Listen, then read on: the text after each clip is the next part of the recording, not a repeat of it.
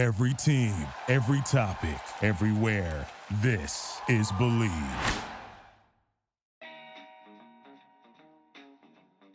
Hello, everyone. Welcome back to another episode of Bet on Chicago. My name is Joey Christopoulos. Today's episode is presented by BetOnline.ag. BetOnline, it's back and it's better than ever thanks to a new web interface for the rest of the NBA season, and that's why it has more props, odds, and lines than ever before. BetOnline remains your number one spot for all the basketball and football action this season, so what are you waiting for? Go on your mobile device right now and sign up today. Receive a 50% welcome bonus on your first deposit. Just use promo code BELIEVE50, BLEAV50 to receive your bonus. From basketball, football, NHL, boxing, UFC, right down to your favorite Vegas casino games. Don't wait to take advantage of all the amazing offers available for the 2021 season only at BetOnline.ag, the fastest and easiest way to bet on all your favorite sports. BetOnline, where the game starts.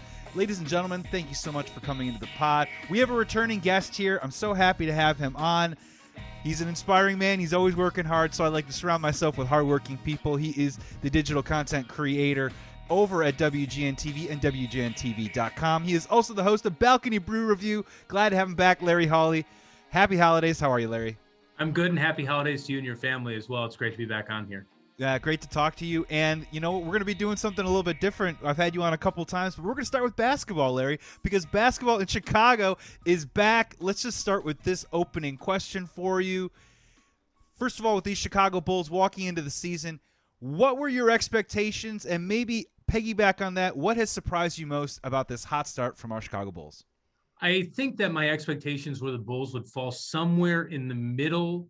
I wouldn't even say the bottom, but somewhere really in the middle, the 4, 5, 6 range when it came to the Eastern Conference. It's where I really felt like they were. Were they a championship contender from what you saw on paper? Maybe not. But you figured that they could battle some of those teams at the top of the East. Those teams that I'm thinking of are the Nets, of course, the reigning world champion Bucks. And you also think of the Sixers also in that category as well, with the Hawks falling in there as well. They were awfully close to advancing to the NBA Finals last year.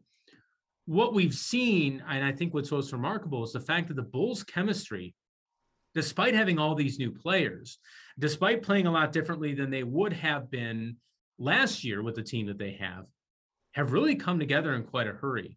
It's happened a lot faster than I think I thought. Has it happened faster than maybe the Bulls thought? You never know. And they probably don't want to, I would say shortchange themselves in thinking that they couldn't do this. But I think certainly the Bulls have been better than I think I thought. And I think that have been better than a lot of other people thought. And people here in Chicago, I think, came in with modest to high expectations for what this group might be able to do, considering that Arturas Karnisovas and Mark Eversley chose not to use the draft and younger players to build, but rather to bring in veterans to aid Nikola Vucevic and to aid, of course, Zach LaVine in trying to get to be relevant now. Again, the choice that Karnisovas made at the trade deadline last year by acquiring Vucevic at the expense of draft picks, want to win now, relevancy. That's something that he talked about when he took the job, when the Last Dance was on, how the Bulls had really fallen out of relevancy. He made these moves to make the Bulls relevant right now, and they've done so. And I'm really surprised with the fact that they've been able to find this chemistry so quickly, with DeMar DeRozan being able to very well, of course, before he has entered the NBA's health and safety protocol. Alex Caruso's contributions have been tremendous. I'm sure Lakers and their fans are very upset that he got away. And of course, as we saw last night, Chicago's own Morgan Park's own, former University of Illinois first-team All-American, first time that had happened in school history, Ayo Dosunmu. All these things have come together, along with strong play from Zach, which we expected. And of course, Lonzo Ball's contribution, can't forget about him as well. He had a double-double last night with Vooch in the win over the Nuggets. All these guys have really come together relatively quickly to put into Bulls fans' mind that maybe, just maybe, this team could be an outside contender for an NBA championship and certainly an Eastern Conference championship, which I don't think people thought of when they came into the season. For me personally, expectation one was, on paper, you see 3 All-Stars and a young Lonzo Ball, and you say, okay, this is an interesting start. Maybe we can win a round in the playoffs. And we're only 25 games in, and personally, I'm already elevating those expectations, right? The other part that's really surprised me is my glib reaction was, every single night a team is going to score 130 and 128, and it just depends on what side the Bulls are on. Can you talk about a little bit what you've seen defensively? Because we live in a world now where it's threes and layups, high scoring, run up and down action. The Bulls are running the ball. It's not that they're a slow plodding team that drags you down with defense. They're a transition team, but also this defense on an undersized team has been such a pleasant surprise for me. And I think for Chicago Bulls fans, really, really refreshing to see kind of it sort of harken back to the olden days of how defense can win while also bringing this new modern style offensively into the mix. Yeah, it's been interesting to see how that's transpired. Now, you remember watching The Last Dance. I'd mentioned that before in Karnisovas's comments. It was incredible to see just how low those scores were, back in that day, and how much the game has progressed. Games and sports progress as time goes along. This is where the NBA is. I think you've seen that from having veteran players. They have really tightened down on defense. I think Caruso. I think the addition of Caruso has certainly helped. Even the addition of Ayo, a tough defensive player, and what he's been able to contribute. I think of that Nets game, especially with Ayo, who I think, his contributions off the bench are really incredible. I think it's a combination of having veteran players. I think definitely the skills have been there with the guys that they have. But I think the addition of veteran players, and I think even guys like Caruso on the roster, have really made an impact. And Dosunmu obviously has made his impact in being able to help the Bulls defensively. And again, contribute to this start that's a little better than I would consider the modest to reasonably high expectations that Bulls fans may have had coming into the year. And you're mentioning players that are so key right now to their success, because another part of that I think was I looked at this team and I said, man, we're a little undersized right now. We have Vucevic and we have Patrick Williams playing the 4, but when we go small, what is it going to be? DeRozan at the 4. And what you're bringing up is guys like Caruso and Ayo, this perimeter defense where the ball's not really necessarily even making its way into the paint. And you've been seeing these situations too where the way that they've counteracted not getting out rebounded is literally it's a tap out, right? It's a tap out of the zone instead of maybe using your size to go up and get the ball. And they're kind of playing against some of their deficiencies in ways that I think are being really successful. In your opinion right now, I'm not saying, we need to make some huge move or anything, but I still am very concerned about their size. And the Bulls have not played, as you mentioned earlier, the defending champion Milwaukee Bucks. They haven't played them once yet this season. They've had trouble against the 76ers teams. If we can maybe look in the hourglass a little bit early here, would size or three-point shooting, which one would probably be your preference in terms of maybe adding on to this team? That's a good question, because obviously you're not going to get Patrick Williams back till at least the playoffs, and due to his injury, and that's a big blow too. I think that's another element to add in there, that the fact that the Bulls have done this without having Patrick Williams, the first pick of the Karnisovas era, not here. He's not really played very much. The game really dictates getting three-point shooting. It's hard to say. I'm kind of caught in the middle. Now, I tend to be like this. I kind of get caught in the middle. I do think only 25 games in, so it's fair. It's only 25 games in. This game, let me bring a reason and an argument for bringing that three-point shooting. Remember the Warriors game out there in San Francisco earlier, and the Bulls were just getting, hit left and right with three-pointers. And you look at a game that was close in the first half, turns into a complete and utter blowout.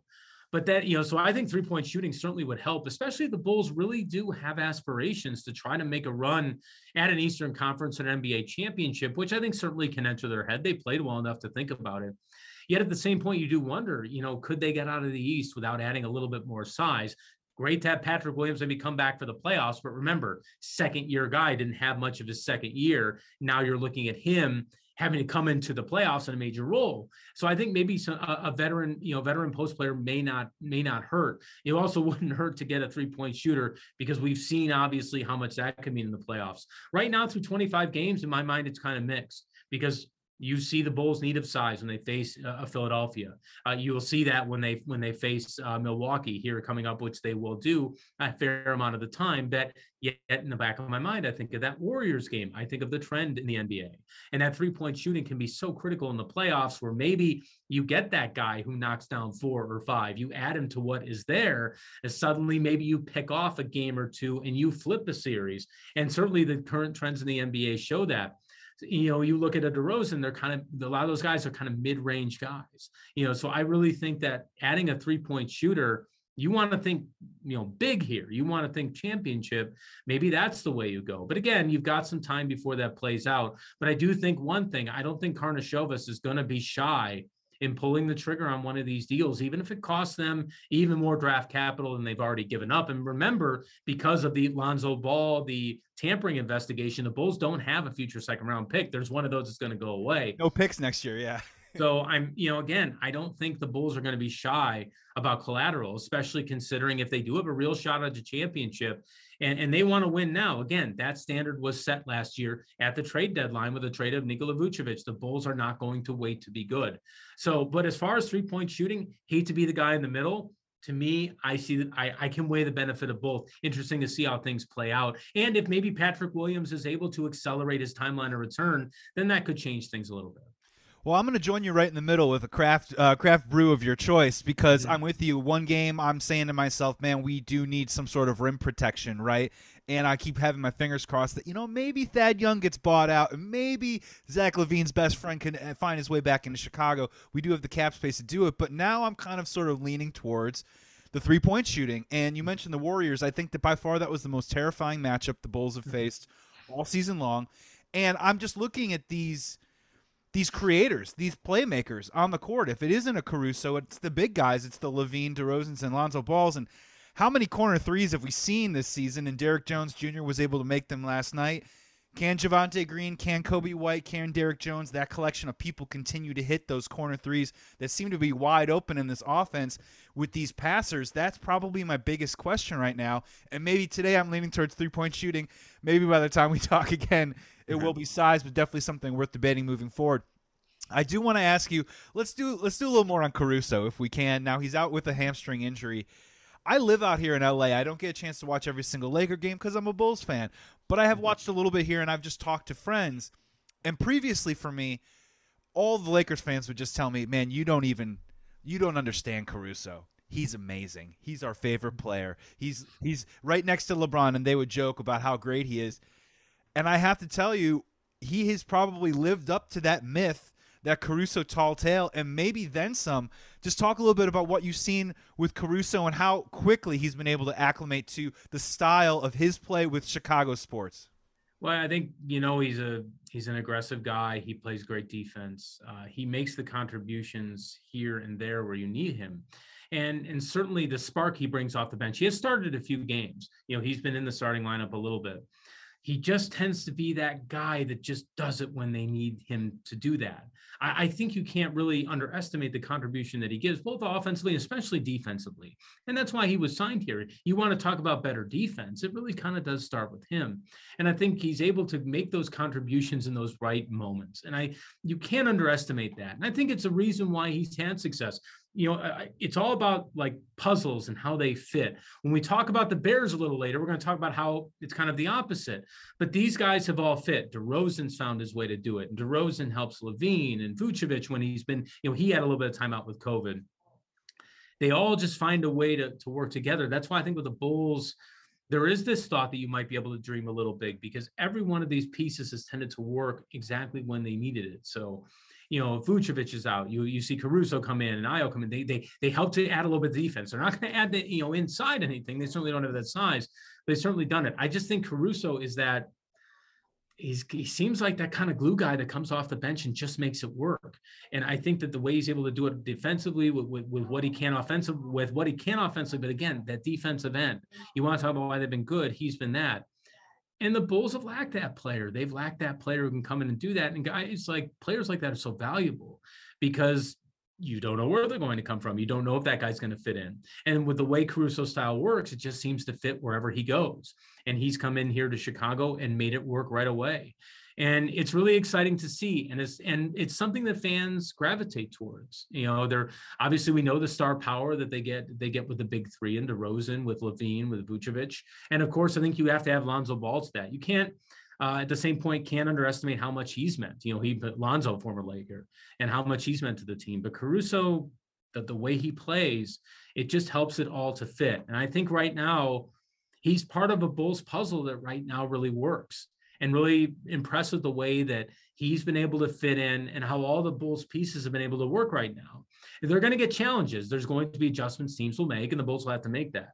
But for right now, it's really all worked, and it's been the contributions of guys like Caruso, but also Ball, DeRozan, Vucevic and Levine doing what they can do. And I think even guys that, Stephen Green and Jones and what those guys have done, right now it's all working, and it's really impressive to watch. And they've all brought it together. I am really excited because we are talking about big goals here for the Bulls, and I didn't think we'd really be talking about that, to be fair with you. Yeah, and I keep watching these Chicago Bulls games. And I keep shaking my head and going, Lonzo Ball is 24 years old. He has truly. He feel like he's been in the league already for 10 years, and now all of a sudden he's on the Chicago Bulls. He's only 24 years old. It feels like his whole career's ahead of him. And you're hitting on something that I find very interesting, because I think what's kind of happening right now is the Bulls are off to a hot start. They're tied or a half game behind the Nets right now in the East, and people are going around and saying, why is DeMar DeRozan all of a sudden the offensive player of the month? Why all of a sudden does this person and that person work? And I think you're hitting on something that a lot of people are missing, is that you keep talking about the mix and the puzzle that comes together.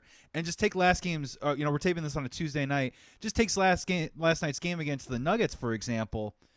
There's a lot of moments where I think a Chicago Bulls team of easily the last 6 or 7 years loses that game. And even without a guy like a Caruso or DeRozan, what I've seen is DeRozan's the guy that comes in and gets those stop the bleeding buckets, right? When we're maybe scuffling a little bit, he comes in, just hits that little elbow jumper, makes it happen. In those crucial moments when you need a defensive stop, Caruso comes in, kind of knocks the ball loose, and next thing you know, you have Lonzo Ball, who's now initiating transition offense, something that we haven't seen in a long time. And we have a third scorer named Nikola Vucevic, who can take it inside and outside, and it's all just kind of falling in just the right way. Is it fair to give a lot of this credit a little bit to Billy Donovan as well? And I mean, clearly I think through 25 games, he's the coach of the year, but man, that seems to be the first piece that Karnisovas did, which is now really paying off with this group.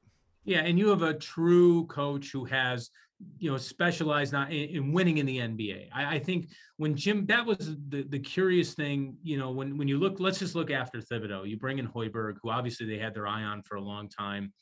He had moments, and I say moments, and that's all he really had. He was not in the league. He was not in the game. This was not a case where he had any NBA experience. And you didn't really see much success out of him, with the exception, when I think of the Hoiberg era success, I think of 2016 and 17, game 1 and game 2 of the series against the Celtics. Yeah. Where they won those 2 games when Rajon Rondo was playing with Dwayne Wade and Jimmy Butler as they could. That's the 2 games you think. And if it wasn't for the thumb, right, we might have. Yeah, and they might have won that. You know what? To be fair, they might have won that series because they were coming home. And if you take, obviously, we know here in Chicago a 3-1 lead, and we've seen the 3-1 leads can go away. But if Rondo's there, they might have won that series. I don't know how far they would have ended up going. Are they going to end up to beat Cleveland? No, but they could have won that series. I think what's interesting for me is just to see how much Donovan has approached this in such a professional manner.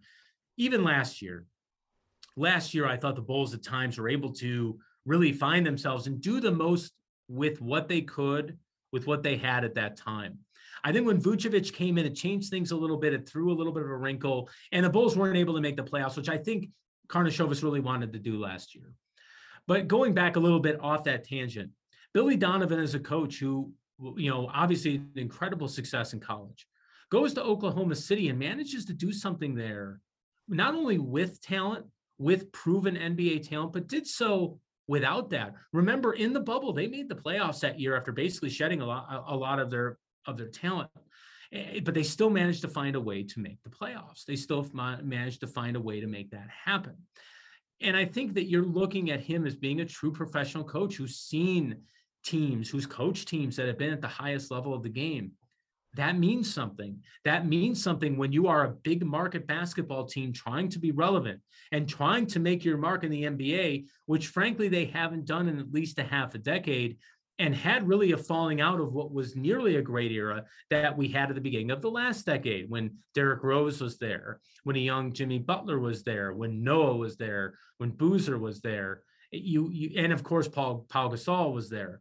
You are seeing a coach that we didn't see in Chicago for the past couple of years. Somebody who understands the professional game, understands the professional athletes, and knows how to adjust what he does and adjust what the team is doing to make that work.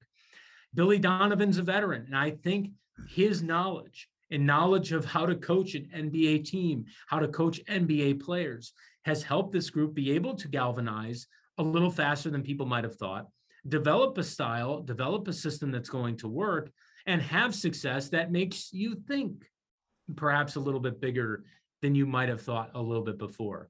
Donovan takes a lot of credit. He's a professional, and a professional that works in the NBA, a professional that works in a major market with a executive vice president of basketball operations and a general manager who are not looking for a rebuild. They're looking to be relevant. It is the R word that has changed here in Chicago. It is not rebuild. It is relevancy. You have a executive and a general manager who have made moves to do that, and a coach who knows how to do that. And that's so important. Man, I can't agree with you more. And what's been so fascinating about watching him is, the professionalism. We could feel that last year, because I remember, I think we were 17-21 at one point, right around that Vooch trade. We were kind of angling at 500, and it was like, oh wow, this is different brand of basketball. My favorite part about him is, you talked about the Tibbs years. I think Donovan does a nice job of working with both styles, where you've seen him do work with veterans and be successful. And you've also seen his work with guys like Shai Gilgeous-Alexander, Lou Dort in OKC, and now you're seeing it a little bit with Ayo. Now, I think Ayo, for him, to his own credit, I think he's worked his way into the rotation, but I think Donovan has been able to reward that. And I think that's something that kind of permeates throughout the rest of the team. I don't know if Alize Johnson feels exactly the same way at this particular moment, but again, I really like his style a whole lot, and I think he's got his pulse on this team. Before we get off the Bulls, we would be remiss if we did not talk about just Zach LaVine. We've been talking for so long, and we need to talk about the centerpieces very quickly. Really enjoyed, I didn't watch every single game in the Olympics, but I did watch some of it, and he was a contributor on that Olympic team over the summer, and his numbers on paper probably look a bit the same as they did last year. I'm seeing a different Zach LaVine out there. What are you seeing right now? And is it fair to ask, are his best basketball days still to come? I think they might be, and the reason is you're really starting to see how Zach fits into a group that he doesn't have to carry anymore, because he had to be the guy. If last year he had to be the guy to carry the team. And so why I say I think there might be his best basketball is ahead, because I'm really curious to see, now that he does have players around him that can help to produce, he has players around him that can take some of that load off. Where will his game grow? Where will he take off from? And I think it can only get better. And again, you're seeing some of the elements that we've seen over the past few years. Last year, last night when we're taping this podcast, this is on a Tuesday. Monday night, they played the Nuggets at the United Center. You don't have DeRozan, you don't have Caruso, you don't have a couple other guys, as the Bulls are kind of dealing with COVID issues at the moment. LaVine scores 32. We've seen it, his ability, I think, to team with DeRozan and play really well in the fourth quarter. I think of the Knicks game. New York had the lead off a Randall bucket, Julius Randle bucket, if I'm not mistaken. LaVine scores 6 straight. And then DeRozan scores 6 straight. So they're both being able to contribute at the right times.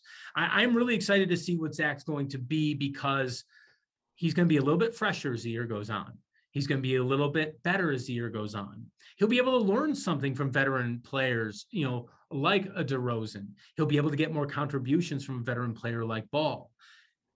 What is his ceiling? Are we going to see him take and make more game-winning shots? Are we going to be able to see him make more spectacular plays? Because he's going to be fresher down the stretch. And one thing we've not seen yet is Zach LaVine in the playoffs. Nothing is ever guaranteed in this league, but right now it looks like we're going to get a chance to see him. There's so many elements of Zach LaVine's game that we've yet to really see. And I'm really curious to see how they'll develop in these new situations that he's going to be facing. He may be facing situations in March and April where he's playing meaningful games for seeds. He really hasn't done that here in Chicago. The Bulls were, really, they haven't been playing for the playoffs very much. You could say last year, but remember, he missed a lot of time due to a COVID issue. So he had a COVID issue last year. So he missed a lot of that stretch. Probably one reason why the Bulls weren't more competitive for those last few seats in the playoffs. So there's such a ceiling here. Zach has played the way I expected Zach to play. And I think that Zach is not having to carry the load like he's had to carry in the past. I also really want to see playoff LaVine. And we won't see that obviously here, at least for a couple of months. But all the signs point to the fact that he's doing well. All the signs point to the fact that I think there is some progression. But there's a whole nother chapter of that book that we haven't seen yet. And I want to see what Zach LaVine does in the playoffs, when those eyes are on him, when the pressure really is there. He just has not had that chance yet. So with a year in which he's not going to have to carry the Bulls like he has in the past, it's going to be really exciting to see how he develops his game even more. And then when the postseason comes, again, maybe I'm jumping to conclusions, but I would think the Bulls have a pretty good chance to make the postseason. What his game does when he gets there. For those of you tuning into the pod, we're talking to Larry Holly here with WGNTV.com. And also, if you haven't watched a lot of Bulls games this year, those Bulls-Knicks games are must watch. They are appointment viewing. So next time you see them on the schedule, you got to make that happen. You're bringing up a good point about playoff LaVine, which, we haven't seen yet. Bulls fans, also keep in mind, there is a book on playoff DeRozan as well, and it's not a pretty story as well. There are some demons that he needs to exercise, most specifically with those Toronto years, which kind of sort of led to him being, I guess, expendable in that Kawhi Leonard trade. So we'll see what happens. Let's take a quick break to talk about our brand new sponsor, Lightbox. I got news for everybody. Say goodbye to dull gifts. Lightbox lab-grown diamonds are the brightest gift of the year. Listing cutting-edge technology and innovative techniques, they've cracked the science of sparkle, creating the highest quality lab-grown diamonds you can find at a very light price. Only $800 per carat. They have the same chemical makeup of natural diamonds, but are just grown in a lab. Because of their process, they can create stones in plush pink and beautiful blue, as well as classic white. Lightbox lab-grown diamonds are the gift they'll never want to take off, priced so they won't have to. They really do make any outfit sparkle. So visit lightboxjewelry.com right now to add sparkle to your holiday shopping. That's lightboxjewelry.com. Lightbox diamonds, never a dull moment. Now, back to the pod. Larry, it's the holiday season. I apologize. I started you off with candy, but now we got to go to the coal. We got to talk Chicago Bears. Yep. Let's start here for you. Let's pretend that you're George McCaskey. So first off, you're very rich. Congratulations. Thank you. If you are George McCaskey, what is your New Year's resolution heading into 2022 for your Bears organization? Well, I think first of all, they're going to have to find a way. They're going to have to find a way to fix what's ailed them for a long time. And that is really being able to get a good football structure in place. And I don't know if it's just the head coach and it's just the GM, but whether maybe even higher up in the organization, do they need to think about hiring like a president of football operations? Is there some like an overseer, similar to maybe what like the Bulls have right now with Karnisovas and then with Eversley? Maybe something similar even what the Cubs had with Theo and then Jed. Maybe they have to think because and this is actually an opinion that's been shared by Jared Payton, a coworker, and I've shared it with other coworkers. Ike, who's a longtime photojournalist here at WGN, and we talk a lot about football because he's shot Bears games now for 4 decades. There is a need for the Bears to really, I think outside the box when it comes to how they're making football decisions. It may not just be the general manager. It may not just be the coach. They may have to think overall, what are they doing to build sustained success in their franchise? Because they really haven't had it now for a really long time. And let me do the math right, the franchise this year will enter a 36th year without a championship, 85 to 2001. So they're not going to, barring a massive and major turnaround. And because of the 7th seed, they still do have a shot. But I think most people in their minds really thought that was gone early November, probably, realistically. Again, I got fooled last year. I thought after they lost to the Green Bay and Detroit, their chances for the playoffs were done. That didn't happen because they were able to get in thanks to that extra playoff seed. So nothing's really ever quite over. But if you look at the standings right now, I think they've got to jump about 7 teams to get in. Yeah. The Bears have to think creatively, have to think outside the box and fixing the problems that have now plagued them, not for the Pace era or the Nagy era, but it plagued them for a really long time to really build a solid franchise going forward.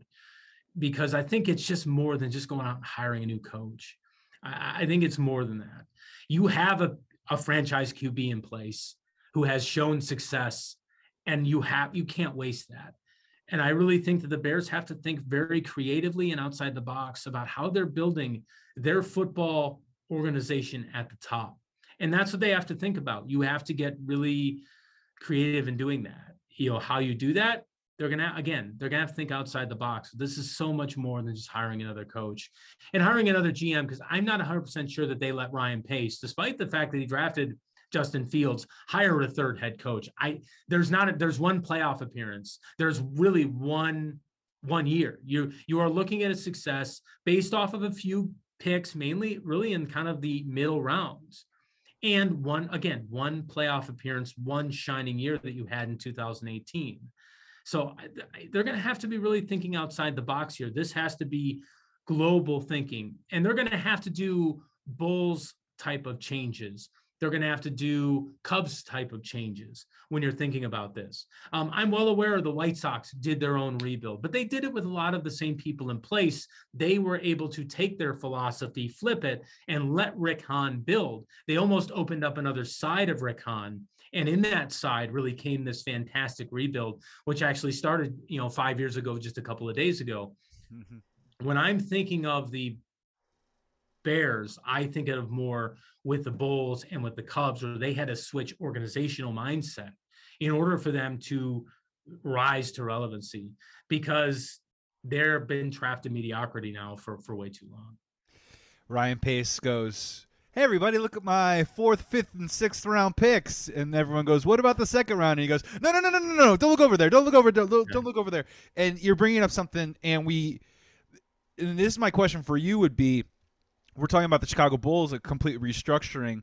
They did move John Paxson around. They just took his power away and kept him within the organization. We've seen the White Sox do that with Kenny Williams in the past. And obviously with Theo moving on, Jed gets kicked upstairs. And in comes their new general manager, Courtney Hawkins. So what would be your appetite? I think Nagy, we can both agree, is probably going to be a sacrificial lamb at this point. Do you have an appetite for Ryan Pace staying involved? Would you be okay with him becoming a football president of operations with a new chain of command that goes from general manager to coach? Or are you more of the mindset of a little bit more of a clean slate across the board?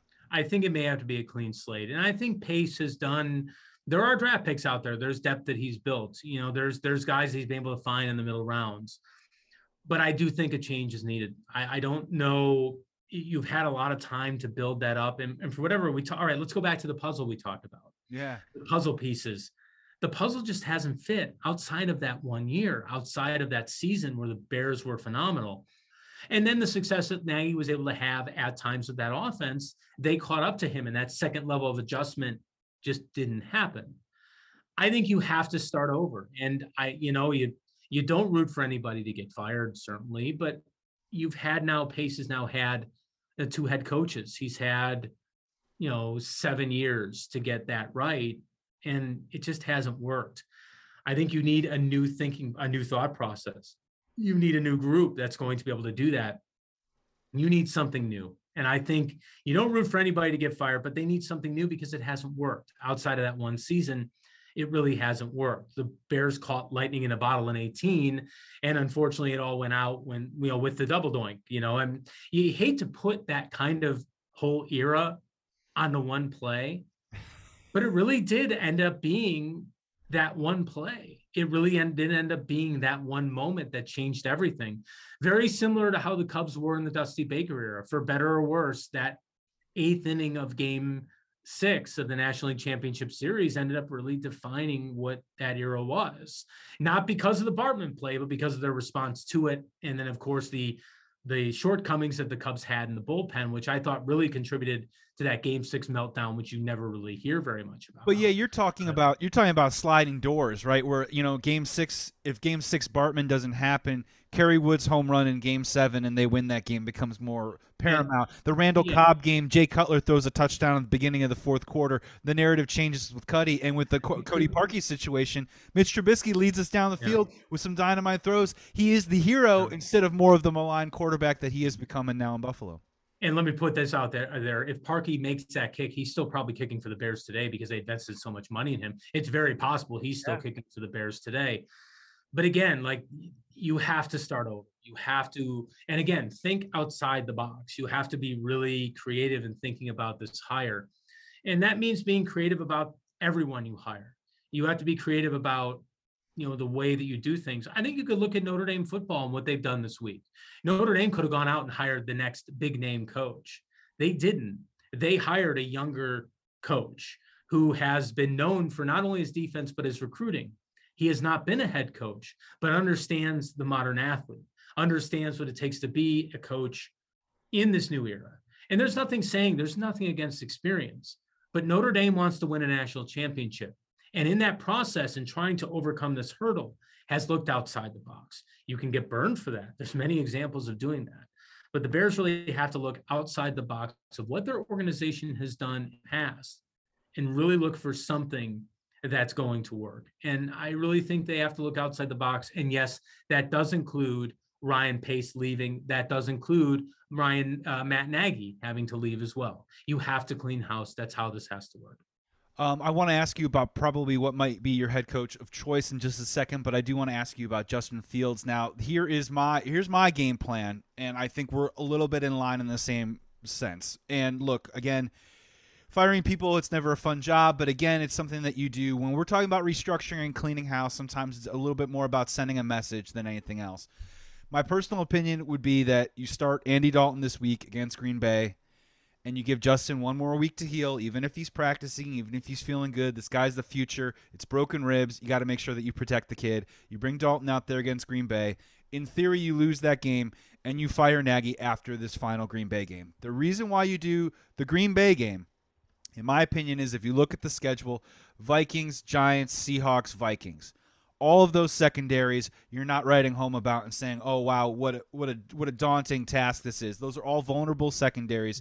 And you create an environment and a culture that says we're already turning the page, and you give a 4-game stretch of Justin Fields where the Bears universe now completely revolves around him and what is best for him. And you try and salvage a sense of momentum that is detached from Nagy into an off season, which then maybe gets you into a head coach. What are you looking for from Justin Fields the final 4 or 5 games? Are you looking to protect the kid? Do you want to see some progress, or at this point you've kind of seen enough, you just want him to maybe get into the off season and start again? I think there's always experience that can be gained from playing games. So if he's healthy and ready to go, it would be great for him to play against Green Bay in that environment, because he's going to be back up there a few times. Mm-hmm. So I think if he can play, I think you play. If he's not healthy, no. I mean, no, I agree with you. If he's not healthy, you don't start him. You don't play him until he is healthy. I do agree with that. If he's still in pain, if he's still having issues doing stuff, you don't play him. And he's a tough. But if he is healthy, if he's healthy, I play him. I think these are games in which he can learn from. I think these are games in which I think he can gain experience that's going to be really important for him. I think the playing of Justin Fields is something that really should have happened this year. I could come up with 100 reasons why, because there was that argument before the season: start him, rest him, start him, let Dalton take it. So I was in favor of letting Dalton start early. And my argument was the Bears offensive line, you didn't know where it was going to be. And I believe the last time that we talked, they didn't even have Jason Peters yet. And Tevin Jenkins wasn't even hurt yet. So you were looking at a possibility of starting a rookie right tackle and a rookie left tackle, which now will probably happen at some point, because I assume Tevin will get the start here. But going on the tangent, I think for me, it's for really, I would like to see there are moments you look for. I remember the San Francisco game. I remember that run he had in the fourth quarter for the touchdown. There's that moment. Then you have, I remember the throw. There were a couple of throws in the Pittsburgh game. I remember a throw in the second half to Cole Kmet. That led to either Jimmy Graham the seam pass to Jimmy Graham, the Cole Kmet pass, and then the Kmet pass, and then of course the Allen Robinson pass, which oddly enough that's the one he got hurt on. So he had admitted to reporters during the Detroit week that was actually the pass play that he got hurt on when he got shoved out of bounds. And then of course the Mooney touchdown. I want to see. There's plays you want to see like that. You want to see what he can do. Really, maybe trying the deep ball, trying to throw. You want to see what kind of chemistry he can continue to develop with Darnell Mooney. You see a combination there. I really want to see what he can throw if Allen Robinson can come back sooner than later, because you've got a decision to make with Robinson. And you want to see if there is a connection there between Fields and Robinson, because that's a really important part of where you're going forward in 22 and in the immediate future, because you've got to make a decision on Allen. And I think that Allen Robinson, look, he caught 100 passes with Trubisky and Foles in an offense that had not really found a way to utilize either quarterback. He caught 100 passes.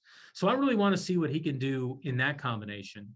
There's just so much there. Like, you're looking for moments and experience. And that's what I think you want to see out of Justin Fields, to look and go, that would be great. And for him to have those moments, for him to have in his, into the memory bank and the database, when he does come out next year and he does play for what I believe will be a new coach, even if the Bears were able to pull off these final 5 games, which would be remarkable. You want to have those experiences. And I think that's what you're looking for him to get that opportunity, to have those moments, to get those experiences, and to get that feel of NFL football as he then hopefully takes the next steps in towards not becoming just a franchise quarterback, but becoming an NFL elite quarterback, which I believe, and I think there are other people out there who have been in the game of football, believe that he can have. And this is what's so funny about this Bears season, and it isn't because they added an extra game to the schedule, but I think a lot of Bears fans right now are downtrodden, angry, upset, apathetic, whatever adjective you want to use. Get rid of Nagy. They're chanting it from the rooftops everywhere, up and down the North Shore all the way to the South Side. But what's so funny about this, Larry, is that the Bears actually do have this opportunity, and this is what you're talking about right now, these final 4 or 5 games. When he comes back, when Fields comes back, you got to make sure that he's healthy enough to make sure that one shot isn't going to probably take him down, because you want to see as many games as you can.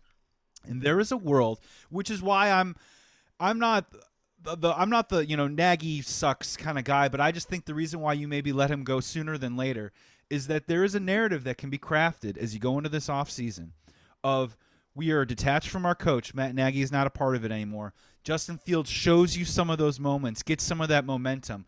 We have Tevin Jenkins, our second-round left tackle, finally show up and maybe get some reps on the field. You see some good things against some teams that probably have some vulnerable secondaries, and you walk into the offseason saying to yourself, holy cow, we just got through the season with the rookie quarterback who all of a sudden looks pretty good. Our left tackle is now on the field. The coach is gone. Khalil Mack had foot surgery. Akeem Hicks missed most of the year. And all of a sudden, you look at this, like, currently the opposing record of the teams that the Bears have played this year are 78-41-1. And if you add the Detroit Lions, which I didn't do, which I now will do, it's 80-59-2, which is still a really good record, right? And there's a world that you can wrap your head around. Suddenly, maybe optimism happening at Hallis Hall. They just need to kind of, as you said, I think the clean house needs to come sooner than later to start building that optimism into what could hopefully be the momentum that's needed into this offseason coming up. Yeah, and I've thought about it. Personally, in my opinion, the time to get rid of Nagy came and went, because I really believe that the Thanksgiving holiday offered them the chance that with the break, if they were going to make what would be a seismic move for the franchise, because they've never done it before. As I said this year, the only time a coach left mid-season was 1942 with George Halas, and that was to go to World War II in the United States Navy. Yeah. If you're going to make a seismic move like that, I really think the chance to have done it has come and gone. Well, can they do it? Sure. And there, as I always said, they've never done it, but there's always a first time, right? There's always a first time. I kind of think in my mind, if in 2014, when they were embarrassed against Green Bay that year, and they didn't fire Trestman, I always thought in my mind it would never happen.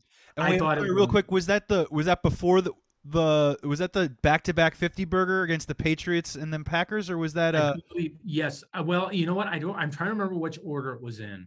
Yeah, it was one of the I remember the pain. I don't remember the specifics. I'm right there. Yeah, I'll look it up. I know the Patriot game was the 50-pointer. That was like a noon game. And then I remember the Sunday nighter. That was the one that I think really, that was the one where you go, my God, that's really embarrassing. Like, I remember that one very specifically, even back in the day. I remember watching that game and going, wow. Like, so I was still in Indianapolis at that point. And you look at that and you go, really, boy, that's really bad.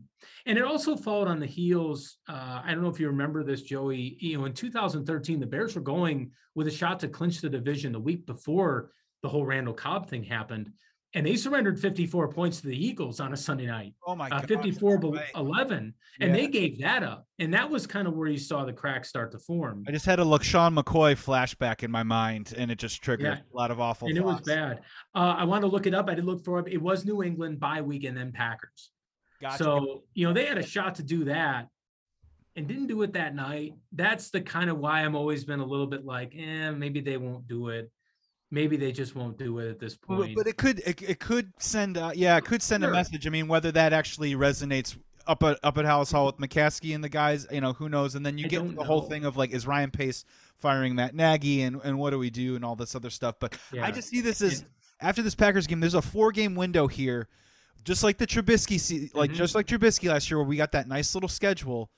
I think it's set up well for Fields to have success. Mm-hmm. And I just want it to now get this Nagy distraction out of the way. And this is Justin Fields' team, his franchise moving forward. And you can have this nice little stretch heading in the offseason, and hopefully. Yeah, and it's a thought, I mean, maybe it would be more appealing or thoughtful to me if the Bears had someone on the staff that they were targeting to maybe be their next guy. I've thought about, is there anyone on the staff? I mean, who becomes head coach? I assume maybe Chris Tabor takes that job since he had it for the one game. A really interesting choice would be if they gave it to Sean Desai, if he were to take the interim head coach. I keep thinking of, I really thought about it. Like, is there anybody on the staff? If you're going to do this, like who is the guy? Maybe Desai is the guy. Not Laser. We both can agree on that. I don't think so. I mean, I don't think we've seen a dynamic Bears offense. Now, if the Bears offense were dynamic and were dysfunctional in other ways, okay, then you want to do that. I just don't. I don't see it. I don't know. I guess if Sean Desai is a guy you want to take a look at, again, we think about it. That would be, Sean Desai's been with the franchise almost a decade.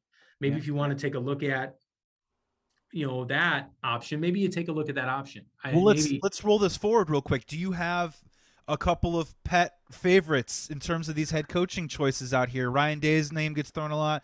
Jim Harbaugh all of a sudden now back in the mix. Leslie Frazier, Todd Bowles, those kind of retreads. Personally, I think it's a little pie in the sky, but you know what? So is Joe Madden coming to the Chicago Cubs. I think it's time that we break the bank and work our way into a situation where Sean Payton comes to Chicago. Mm-hmm. That's a really good point. And that would be a true seismic kind of thing. And that would be a Bulls move where you are bringing in a guy who has won a Super Bowl championship, who has been on the cusp of winning, probably another one. If they don't have a really bad call in that NFC championship game in the 2018 season, they very well could have won that game against the Patriots. I think that, certainly the Rams went to that Super Bowl against a very experienced team, not really having, that experience. And it showed a little bit in a game that might've been winnable, but the Patriots had tremendous veteran talent, and those veterans showed up when they absolutely needed it. Sean Payton that's a guy to really go get. Funny thing you bring that up in Indianapolis when the Colts were looking for a coach, when they were looking for somebody, Sean Payton's name really came up late in the Pagano era, as somebody, hey, maybe we have Andrew Luck. Maybe this is a guy that we go get. Maybe Payton's time in New Orleans had kind of gone. Maybe those glory days had kind of come and gone. Payton certainly is a guy to think about. It would be a hefty price, but that would be a bold move. $14 million, and his contract's through 2025, so you got to work that out. But again, if he went to Mickey Loomis and they came to some sort of agreement, Loomis gets to build his own franchise. Payton gets to go where there's a quarterback. The only thing that's probably standing in the way right now is if the Cowboys somehow fall short. And the Payton to the Cowboys thing has been around for years and years. I could see that maybe being a deterrent or an obstacle. But outside of 3 first-round picks, what do the New Orleans Saints do for Sean Payton to win in the next 5 years? I don't know. I don't think they're drafting somebody, and I don't think they're putting up 3 first-rounders for Russell Wilson or an Aaron Rodgers, because I think that ties their hands, and their cap is bad. So him moving to a new situation and the Saints get a clean start feels kind of like everybody wins. You just got to write a big check if you're the Bears. Yeah, and I think that would be, again, that's a major market team move right there, and that would be bold. And you know what? Hats off to that. Again, that would be an outside thinking kind of thing for the Bears to do. And if they were able to do that and go get Sean Payton, that would be tremendous. As far as other, maybe you think of, again, Desai's an interesting guy who's been around. You want to look at somebody who views the job in a much different way. Maybe something like a Brandon Stanley, what he's been able to do out. Missed it by a year. He used to be ours. And I was gonna mention him, before when talking about Desai, but I come on to save it for this conversation. you've seen the success that he's been able to have with a new view on things, a new perspective, a younger perspective that might work. Again, not trying to short experience here, but sometimes you do have to think outside the box.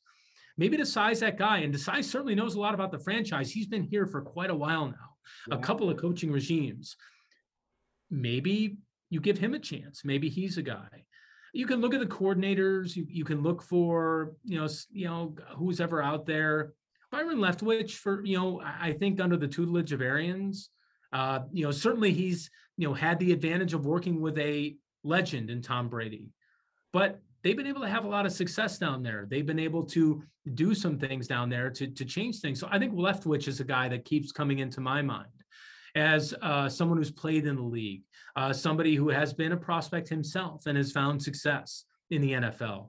I would be really interested to see what he could do. Leftwich keeps coming up because I view him as someone who has played the game at a high level and has coached at a high level, has coached a quarterback who has been at the highest level. Brady's in the conversation for the greatest quarterback of all time. So Byron Leftwich is a little bit on my mind. But again, you have to be inventive. Ryan Day's an interesting thought. With Fields, it would be an out-of-the-box move. Again, you have to see how the move from college to pro would work. And that would be very, very, that would be quite one of those things that you're a genius or you're really in trouble if you make that move and it doesn't work out. But if you make that move and it works out, you're a complete genius. That is a truly risky move. But again, with tremendous payoff, if you have the guts to do it, you do it. So I think Sean Payton, again, we've talked about the three levels there. We've talked about the proven winner. We're talking about the Joe Madden. You go get Joe Madden. We've talked about that move. We've talked about the newest, the hot assistant. There's a couple out there. I just pointed out Leftwich because that's a guy that I've kind of thought about. No, QB friendly. I like that. I like that a lot. Yeah, and the Leftwich. Then you go with the really out of the box, which would be a Ryan Day. And maybe some would say it's not out of the box because Justin Fields is such success under him. But again, you would be looking at a highly successful college coach coming to the pros and hoping that could work. We've seen it not work a lot. We've seen it work, but seen it not work a lot. So that has its own inherent risks. Again, it's going to take having somebody, again, above them to really have that structure and to find if they have an organizational thought process, very similar to what I kind of think of the Bulls because that's kind of what the move would make. The Cubs knew they were a long, long way from hiring the guy that was going to take them to championships. I don't think that's the mindset the Bears can have. With Justin Fields and some of the veterans that you mentioned, the Khalil Mack, with the Akeem Hicks, again, if they want to bring some of these guys back, they want to bring Allen Robinson back, then this is the thought. This is the thought. So I'm really curious to see which one of those paths the Bears will go down. Will they go down the veteran, the high in the pie? Will they go with a really creative move? Maybe you put the Desai. I kind of put the Desai. Those are the four categories I have. I have the Desai kind of in the internal candidates. I have the assistants, the well-proven assistants who are looking for their chance to be a head coach, and then the kind of really outside the box choices. And that's where they are, dependent upon the management, which management path they choose. That's where they go. Whatever it is, I just want them, whatever the move is, I just hope that it says the word serious on it. And that's what Billy Donovan to the Bulls felt like to me, serious. Joe Madden to the Chicago Cubs, serious. And whether we like him or not, we've talked about him on this pod, Tony La Russa means serious.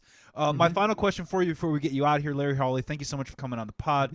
Again, content producer for WJNTV.com. And also Balcony Brew reviews coming weekly. Get ready for all those wonderful holiday brews that are coming right around the corner. Just in general, this will be a little open-ended, but we saw the Chicago Cubs, obviously labor holdout right now, MLB strike, all that good stuff. But when the finally thaws on the lockout and the doors are open again, Marcus Stroman to the Cubs, $71 million. Is that the biggest contract that's going to be handed out to a Chicago baseball team this winter? And if it is not, is it going to be a bigger contract going to the White Sox or to the Cubs? I refuse to rule out the White Sox because they are so close to competing for a world championship. And Rick Hahn's pulled surprises before. I remember early in 2019, they were slow, and then they made a flurry of moves. I wouldn't totally rule it out. I wouldn't totally rule anything out with the White Sox, to be fair with you. I think that they're on the verge of a championship. Jerry Reinsdorf, who loves baseball, who got into sports and baseball, maybe he's entering the end of his stewardship of the franchise. Maybe he's looking, at some point, this is, he's already had his world championship and would love another. So maybe I would not rule that out. You know what? I'm going to go on a limb and say I don't think so. And it may be the Cubs who end up offering the bigger deal. Maybe, we saw Stroman pushing for Correa, and we've seen reports that the Cubs are in on him. Maybe the Cubs make an organizational change that we want to do this. Maybe they surprise us all and do something. I just wouldn't rule the White Sox out. I know they haven't made a lot of moves, but I wouldn't rule the White Sox out in any shape or form, because let me present this option to you. What if the Cubs sign a major free agent again and the White Sox make a major trade? Remember, Craig Kimbrell is still on their roster. I don't think they're going to try to make what they tried to do work last year, especially now with Kendall Graveman, signing now to probably take that role. Oddly enough, funny, he was a Cub. It is funny that he was a Cub and he was there, and he was basically in the minor leagues the whole year, recovering from after I believe he had Tommy John in Oakland, if I'm not mistaken. He had a couple rough years, and then I think he went under the TJ, and then he had a great season last year, but he's a bit of a fingers crossed for me. Yeah, it is, and you're not alone in saying that with White Sox fans. So unless you want to, unless the White Sox are thinking, hey, let's try this again, let's go Graveman, Kimbrell, Hendricks, then in that case, my guess is that Craig Kimbrell is going to get traded somewhere. So the White Sox could make their impact through a massive trade. They have some prospects that are still in the system. Maybe that's the way they choose it. So I'm not ruling it out. But I'm going to actually say, in my opinion, I think there could be one more major signing coming to Chicago, and I'm not sure which side that's going to be on. And again, I'm not sure when they're going to be making these signings, because this is new territory. We're now a generation removed from the '94 strike, so people are forgetting about the fallout and the hurt of that strike. So with the player divisions that have been built that were kind of sewed over what happened in 2020 when they were trying to restart everything. I don't think they'll lose the year, but they could have a little bit of a delay here. There could be some delay to this season coming up here. So I don't know when they're going to sign. I'm hopeful the season starts on time, but we'll have to see just how much animosity has been built up.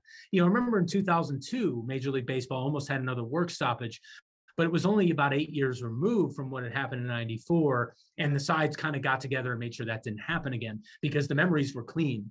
They were clean. They were clear. That's not necessarily the case this time. So I don't know how long this is going to stretch out, but I do think there could be one more major signing coming this way. I wouldn't rule out either team. I know that's in the middle, but I think the White Sox very well could make their biggest impact with the trade. Yeah, you hear a lot of stuff about the White Sox and the A's talking a lot, and I've seen the rumor of the Kimbrell to the Phillies for John Shakura. Actually, I would love that. I think that's a great move for the South Side. My only thing with Correa, and I think he's a great baseball player, it doesn't make a lot of sense to me. I'll be honest. He's a third baseman eventually, and if we want to just talk AAV really quick, you in theory could do Castellanos and Schwarber for the next 3 or 4 years at the same price you would get a Carlos Correa, and you'd have to give him 6 or 7 or 8 or whatever the number is. So I could see Castellanos fitting in really on either side of town. I'm surprised actually he hasn't been brought up more even with the White Sox, because where's the White Sox? The White Sox, the right fielder of their dreams. Yeah, I'm surprised that name hasn't come up. That's why I said the Sox could surprise and sign him. Yeah. I know that there's a lot of thought that he would go back to Chicago. He obviously had a great time there when he was there at the end of the 2019 season. He makes a lot of sense for the White Sox. I just see something like that maybe happening for the Sox. I mean, right now they have 2 holes. They have second base, and I'm curious right now if they regret trading Nick Madrigal for Kimbrell, which they might. They made the move. It was a smart move. They were looking to make an ironclad bullpen, and it just didn't quite work out. But if you had Madrigal at second, and Madrigal showed, Madrigal showed his ability, obviously to hit with 2 strikes, but obviously he showed his abilities at second base. You'd be looking really at just filling right field. And then I think maybe adding another really quality starter if they wanted to do that. So I'm really curious. I really am curious to see how this shakes out. I wouldn't be surprised with a shock either way. I really wouldn't. Again, I'm not ruling anything out because I think Hahn has surprised whenever you think they're not going to do anything or you don't think they do something, and they've shown the ability to be aggressive. They just tend to be very locked on when they do it. So I wouldn't rule it out. I actually agree kind of with the Schwarber thing. I think Schwarber could be back. I was actually talking about that with somebody today. I think Schwarber could make a lot of sense. The Cubs need to add somebody in their outfield, specifically in left. DH coming to NL, left-handed power hitter. Those things don't grow on trees. They certainly don't grow on the trees of free agents do next year. And he gets a little bit of that mojo back with a really strong season that he was able to have in two places. Another postseason, obviously, he was able to get. I assume Ian Happ's probably your center fielder for right now. I think. And you hope that Brendan Davis comes up, and let's be honest, you decide on corner outfielders, and you probably stick Jay Hay out there for some days. And and Hayward's still got, I believe, 2 years left on that contract. So I'll throw one out there to you real quick. Is it strange to you that they just won the World Series and Freddie Freeman made it all the way through the market? And is still out there. And then look, I'm not saying anything. I'm not trying to tie it to anything, but that is a really curious piece out there, and that's something. If you do have a DH, I would almost be maybe. I know it's a few years older than Correa. That's also something. If you're going to spend buku bucks, if you're the Chicago Cubs, a guy like Freddie Freeman kind of makes a lot of sense too, as well. I haven't read anything about that. I'm just throwing it out there. Yeah, it would be a throw out there kind of thing. I think he ends up probably back in Atlanta. I don't know why they've taken so long. I think he does. I mean, it is a throw out there. I mean, that's a guy. I guess if the Cubs really were thinking about winning now, which I think they need to do, because I don't think they can't really waste any time. They have to have a team ready for when some of their prospects do come up. When Marquez comes up for sure. And, Brendan Davis, you mentioned, it's kind of a matter of time for him. And then another guy in the minor league system, Ed Howard, the draft pick from 2020. I think he's going to be a fantastic ball player. So you're looking at all the Darvish kids are 19. All the Darvish kids are 19, 20. So that's 4 years down the road, Cubs fans. We got to do something in the time being before that pans out. Yeah, and so you've got some stuff there, and even some of the guys that the Cubs got in the trade did all right. And I think there's, so like I said, they got to have a team ready to go. So I'm curious what they'll do. It is an interesting offseason. I would say nothing is off the table for the Cubs thanks to the Stroman signing. And I would also think at the same time that nothing is ever off the table with the White Sox based on where they are in their competitive window. I don't think anything, I always think even with the Cubs in 16, remember everybody thought Dexter Fowler was gone? And then he walked out. He came back. He came back because you do that when you make those moves when you're ready to win a championship. Yeah, well, maybe I'll have you back on the pod one random day, and we'll talk about the Cubby core and why and how that was broken up and all that other stuff. But, yeah, it'll be really interesting to see, obviously, the Carlos Rodon, someone that we know on the South Side, maybe all of a sudden on a 1-year deal or incentive-laden 2-year deal in Chicago. All of a sudden, you're looking at that Cubs rotation and you're saying, okay, this is all of a sudden something could become the strength of the team very quickly. Larry Hawley, man, thank you so much for coming on the pod. Great to have you. WGNTV.com to check out his work. But please do tell the good listeners right now how to follow you on all the socials, how to check out your content. Because, man, you're pumping out stuff all the time, keeping your pulse on Chicago sports news, not just a professional, but also in the college and all across the board. All right, so you can find me on Twitter at Hawley Sports, HAWLEY Sports. It's all one word. Instagram is LHawley, LHAWLEY 80. So it's LHawley 80. And then on TikTok, it is Hawley Sports. If you want to find me on Facebook, just friend me. It's Larry Hawley. No big deal. So either way, if you want to do that, if you want to find me there. Also work at WGNTV.com. Click on the News Now, WGN News Now, which is our digital product that launched in June. You can find me there or on the sports page as well. They're all there. Larry, happy holidays. Happy New Year. Thank you so much for always taking the time to come back on the pod, man. I love talking to you. Awesome, man. Thank you for having me on. I really appreciate it. Happy holidays to you and your family. Today's episode of Bet on Chicago with Joey Christopoulos was brought to you by BetOnline.ag. 50% off their first welcome bonus when you use the promo code BELIEVE50, BLEAV50. And also Lightbox Jewelry doing some excellent deals, not just for the holidays, but beyond. We're so happy to have them as a sponsor moving forward. So Lightbox Jewelry, make sure you check it out. Be well, be safe. Please be good to each other. Thank you so much for checking out this pod. We will be back soon. Until then, remember, when in doubt, always bet on Chicago. Thank you for listening to Believe. You can show support to your host by subscribing to the show and giving us a 5-star rating on your preferred platform. Check us out at Believe.com and search for BLEAV on YouTube.